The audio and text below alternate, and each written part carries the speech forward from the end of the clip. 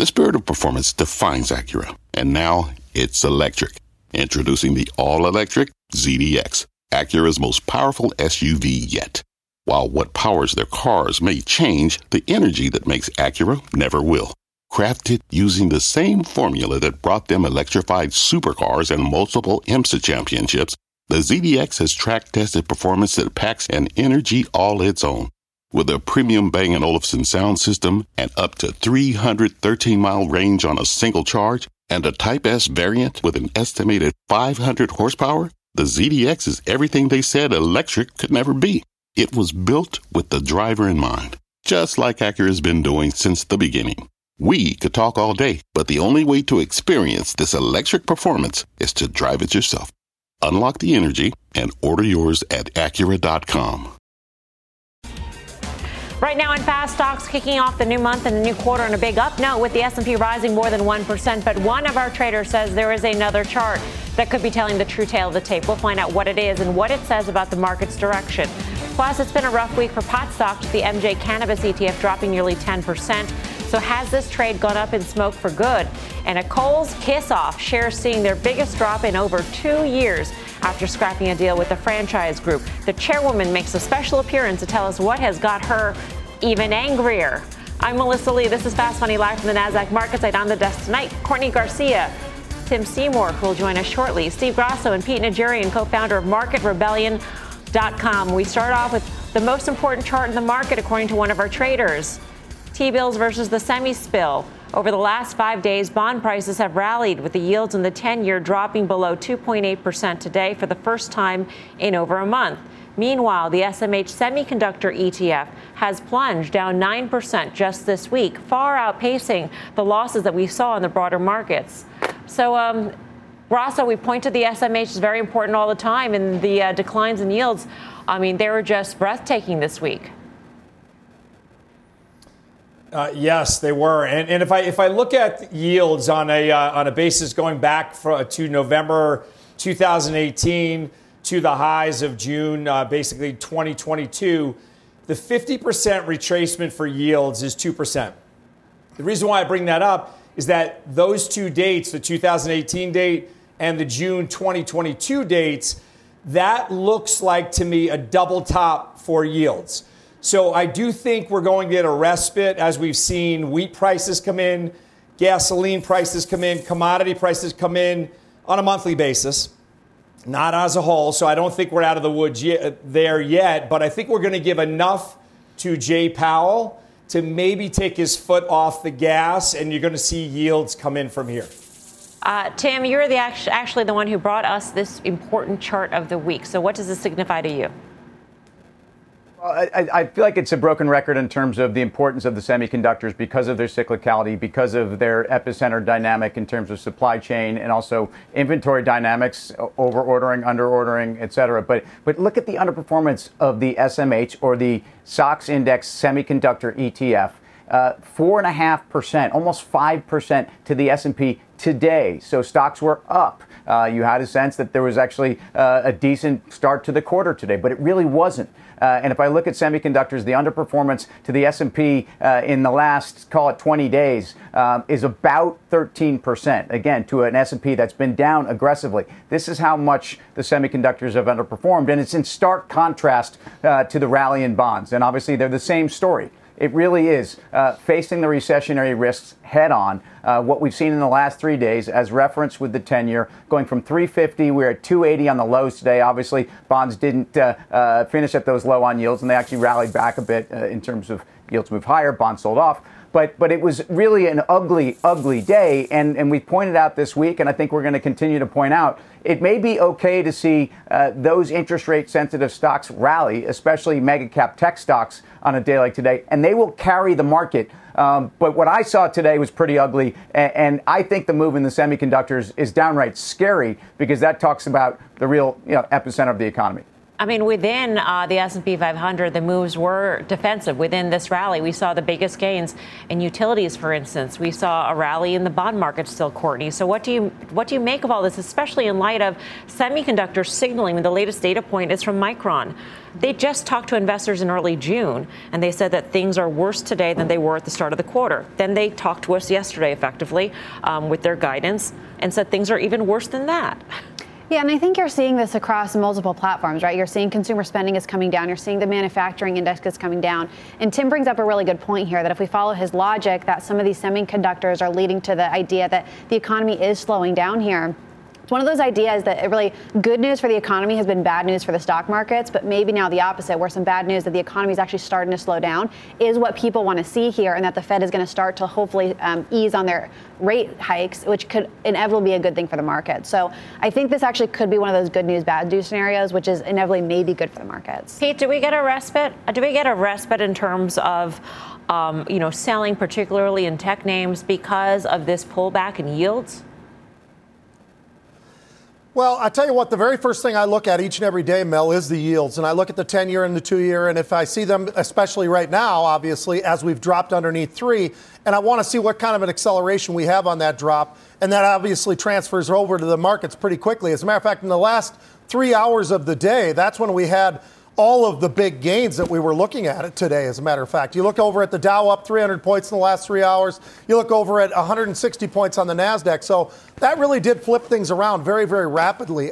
Real quick on the semiconductors, this has been going on for a month. This is not just the 1 week thing. The 1 week has been awful, but they've really been struggling for a while now. And then obviously with the Micron news today and some of that, what was forecast, there's a lot of nervousness out there. I think Tim's 100% right on this one, and I continue to look at that. We have seen put buying across the board, not just in the individual names, but on top of the individual names in the SMH as well. And they're not just going short term, Mel. A lot of them are, but most of them have actually been moving out in time, all the way out as far as September and October. So it's pretty interesting to see what we are seeing in the options market and how that's playing out right now in the markets themselves. But, I still do need to point out 7 or 8 of the biggest sectors actually finished up 1% or more today. So it was a pretty broad-based move to the upside. I realize tech really did struggle, but everything else just seemed to be off to the races. Yeah, Steve, you wanted in?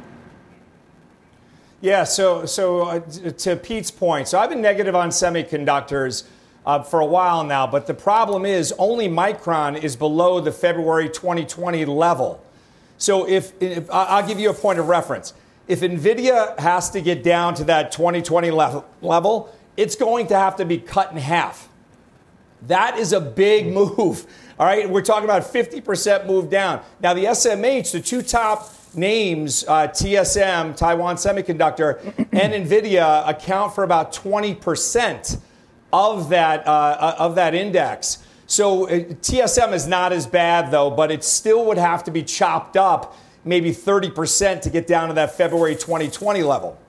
This is a matter of wanting to see the pull forward of these semiconductor names.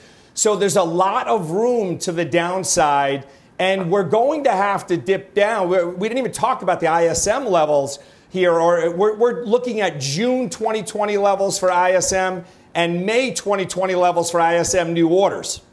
The S&P was at, during those levels, if we push the S&P back, you're looking at between 2,800 and 3,100 in the S&P.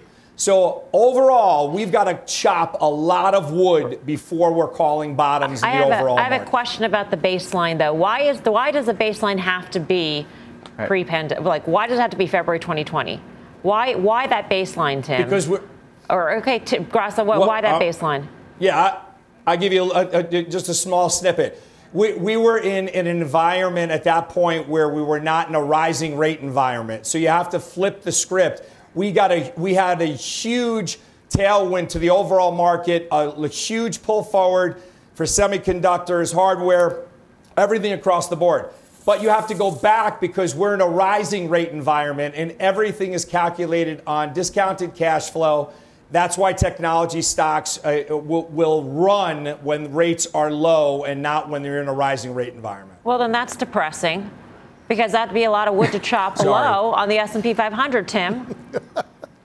Yeah, I mean, Paul Bunyan here, and I think part of that Feb 2020 dynamic is okay. That was we talk about companies on a 2 or a 3 year stack. So we get back to February of 2019, and you're looking at companies within the context of normalized earnings to that point. What's relevant is I would make an argument, we could argue, that we are in a period of secular stagnation. We were still coming off that period where the Fed seemingly overstepped its bounds, tried to raise rates in the fourth quarter of 2018, December 2018. We all knew where we were on Christmas Eve with the stock market down 20% that month. But the rally from, I don't know, September, October, November of 2019 into that Feb 2020 level was also pretty extraordinary. I would make an argument, and this is where you get into Paul Bunyan territory, is that Feb 2020 is not even the right level to look at. That's an environment where there's zero inflation.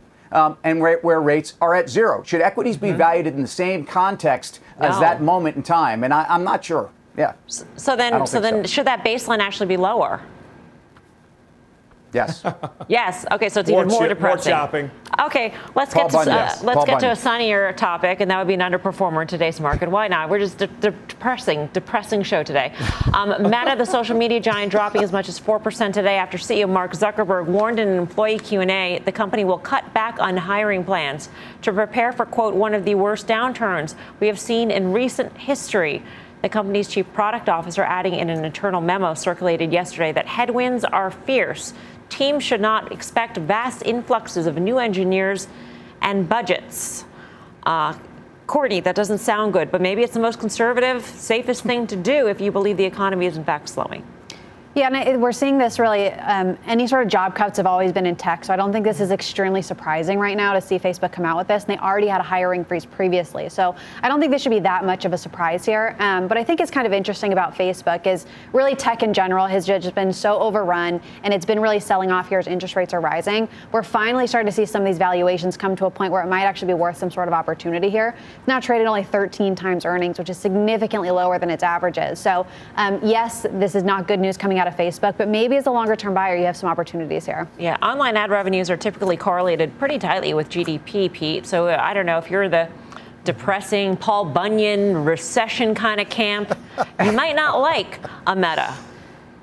Unless you think it's priced in, all of the decline in GDP and decline in ad revenues. Well, I wouldn't say all, but I would say much of it's probably priced in. And I think Zuckerberg's just kind of going out there trying to get things shifted around and moving around a little bit. I mean, when he says some of the employees just might have to just leave, it is pretty abrasive, right? I mean, some of the words that he used when he was describing how he feels about what's going on in the company is pretty interesting. And obviously with Sandberg leaving as well, there's a lot of different things going on right now. And they still want to spend money. But it's a matter of how can they do that under the circumstances that they have right now. And is metaverse really the right way to go? It is, because he says it is, and they're going to continue to build on that. But hiring, I do not see a whole lot of hiring. As a matter of fact, I think what he's trying to get going is a little bit of getting people to maybe make some moves to other places and move out of where they are right now and give them a little bit more freedom to be able to spread around their money. Job cuts, particularly white-collar job cuts in the likes of a Meta, Netflix, in Tesla, Tim. This doesn't add up well, but maybe, I mean, do you think it's negative, or do you think it's actually good because the companies are girding for tough times ahead?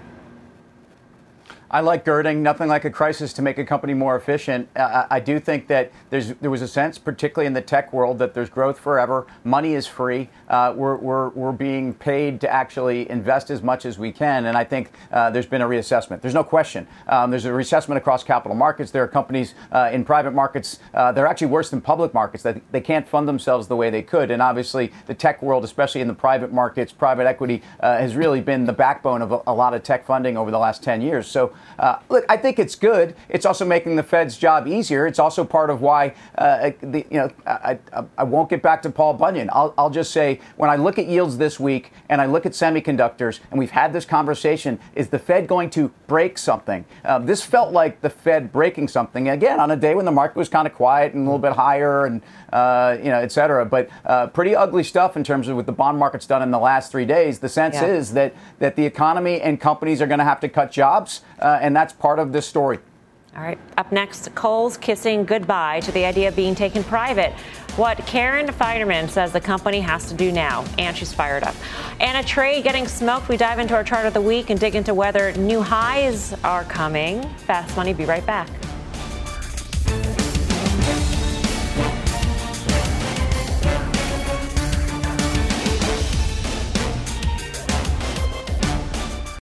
Wouldn't it be great to have all your investment and retirement accounts in one place? Yahoo Finance, our sponsor today, makes it easy. I use it to put my investment account and 401k accounts into one hub and get expert tips that help me confidently manage my money. For more than 25 years, Yahoo Finance has been the brand behind every great investor. Whether you're a seasoned investor or are looking for that extra guidance, Yahoo Finance gives you all the tools and data you need in one place. They're the #1 finance destination, producing a holistic look at the financial news cycle, including breaking news, original editorial perspectives, analyst ratings, independent research, customizable charts, and so much more. Securely link your brokerage accounts for a unified view of your wealth, including 401k and other investments. A comprehensive perspective is what sets apart great investors, and it's how Yahoo Finance ensures you have the insight to look at your wealth in its entirety. For comprehensive financial news and analysis, visit the brand behind every great investor, yahoofinance.com, the #1 financial destination, yahoofinance.com. That's yahoofinance.com. Welcome back to Fast Money. Kohl's shares down nearly 20% today after the retailer called off its sale to franchise groups, saying the macro environment has gotten worse since bidding began earlier this year. The company also cutting its sales forecast for the current quarter. Our own Karen Feiderman joins us on the Fast Line to break it all down. Karen, I know you're mad. There are a lot of things to be mad about. Yeah. And the 8K filing, you say, shows that the company has really been lying this whole time to investors. Oh, the 8K filing. I don't even know where to begin on the 8K filing. It is so self-serving about, when they got these bids and then they really were engaged in the process, which I find just nearly impossible to believe. They have these self-serving statements like, well, bidders dropped out. They said things like, we can't generate any more value than management's already doing, which is absurd. One bidder, the bidder said, no, I'm not interested in retail. Why they put that in, I don't know. But that was just sort of odd. But the thing that really gets me is just the destruction of value over time, right? Beginning in January when they received a proposal, and then they just slow-footed the process. Then they presented their own brilliant management plan that shareholders hated. Then they sort of lied to the shareholders that the chief merchandise, they let shareholders believe that the team was still together, the chief merchandising and chief marketing officers, when in fact they were leaving, and they really should have told shareholders that before shareholders voted on whether they wanted management's plan or whether they wanted a slate to sell the company. And I do think, to be fair to them, things did deteriorate. We know that because they lowered their own revenue, they lowered their own guidance, but then they had a very upbeat call about how great things were going, which you knew was just complete BS at the time. And then today they kind of sneak in another revenue miss and lower underneath all of this self-serving crap from how great and diligent the process was of them looking for a buyer. They have wasted and destroyed so much shareholder value in 5 months, not quite 5 months, since they received this proposal. And it's like, hey, it's not our fault. Retail's really bad. It wasn't really bad when they started and got the bids way higher than what they were able to deliver. They really underperformed every other retailer. And, now they're, they shot the shareholders, and now they're claiming, don't hurt me. I'm an orphan. I have no shareholders who are happy with me now. Well, whose fault is that? So real quick, Karen, because we're just about out of time. You've been long the stock, but it sounds like you're very convinced that management has been at the very least incompetent, if not not truthful with shareholders, lying to shareholders. So what do you do? What do you do with your holdings? Well, so I had some stock going in today. I had sold some earlier, but I definitely was long going in today. I had a lot of options. Those will go to zero. I don't need to worry about what to do with those. I think, is it cheap here? Yeah, but it should be really cheap. So it's a small position now. I wouldn't be surprised if an activist comes back, but it's Wisconsin. That's not going to be easy to do before next year. So, I don't know. I'll just see them be furious and not own very much stock, maybe zero, maybe a little. I don't know. It's just that they're terrible. Well, try and enjoy the long weekend, Karen. Thank you. I will. Karen Feinerman. Tim Seymour. It sounds like this is the kind of thing you just say, you know what? Done. Wipe my hands clean. Yes. I would also point out that department stores have had a terrible run here overall. I mean, Macy's, which to me, I kind of like the fundamentals there, but down almost 30% in a month and trading at 4.5 times next year's numbers. So this hasn't been exclusive to Kohl's. Obviously, the bottom-up story, the M&A, certainly the bid story to Kohl's and Karen's detailing where management has sidestepped and gone wrong is something that I think is unique here. I think retail also, just the broader story is department stores have had a very tough time. This was a company that was under a lot of pressure before, and I think we even heard this from Jerry Storch earlier in the week that This is a really tough place for department stores and malls. Grasso, quick. Ross Stores, TJ Maxx are your two discounters that they benefit when you have oversupply. We've seen oversupply in the rest of the names. One last thing on Kohl's stores, the 28 level is that 50% retracement from that Feb 2020. So if you don't think that's enough, damage to that April 2020 level.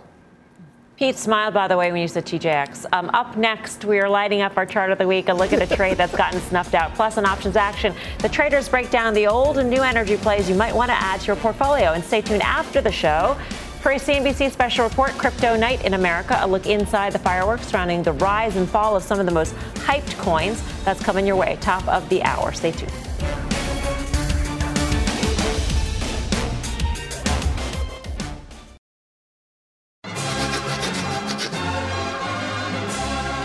Welcome back to Fast Money. The cannabis trade getting smoked. Take a look at our chart of the week. The Alternative Harvest ETF, it is down more than 9% over the past 5 sessions. Even with today's comeback, names like Grow Generation, Cresco Labs, Aurora Cannabis, and Kronos among the winners to close out the week. So, Tim, we know you've been long the space. So what does it need at this point for a catalyst?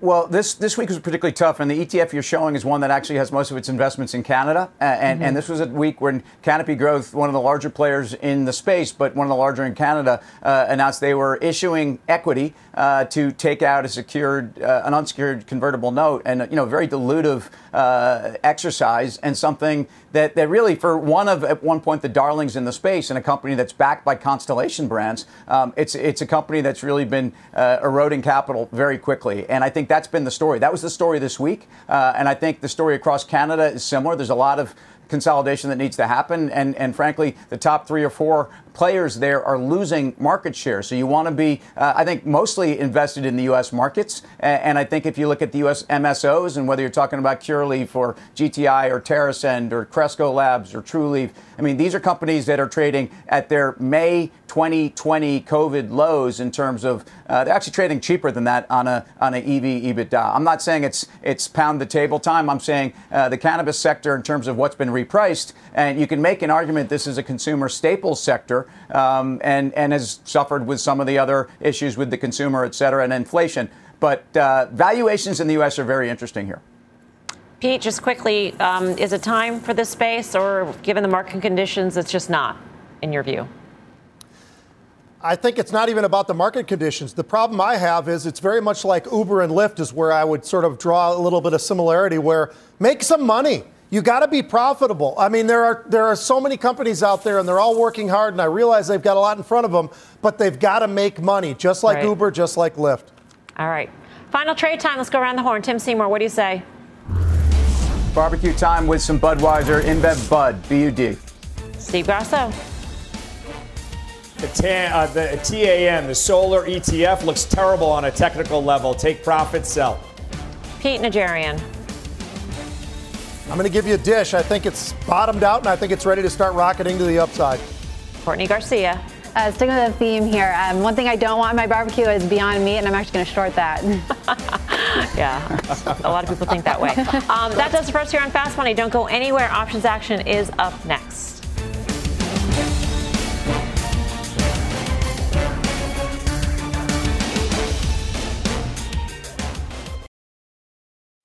What's on the horizon for financial markets? At PGIM, it's a question that over 1,400 investment professionals relentlessly research in pursuit of your long-term goals. Specialized across asset classes, but united in collaboration. Our teams provide global and local expertise. Our investments shape tomorrow, today. Pursue your tomorrow with PGIM, a leading global asset manager.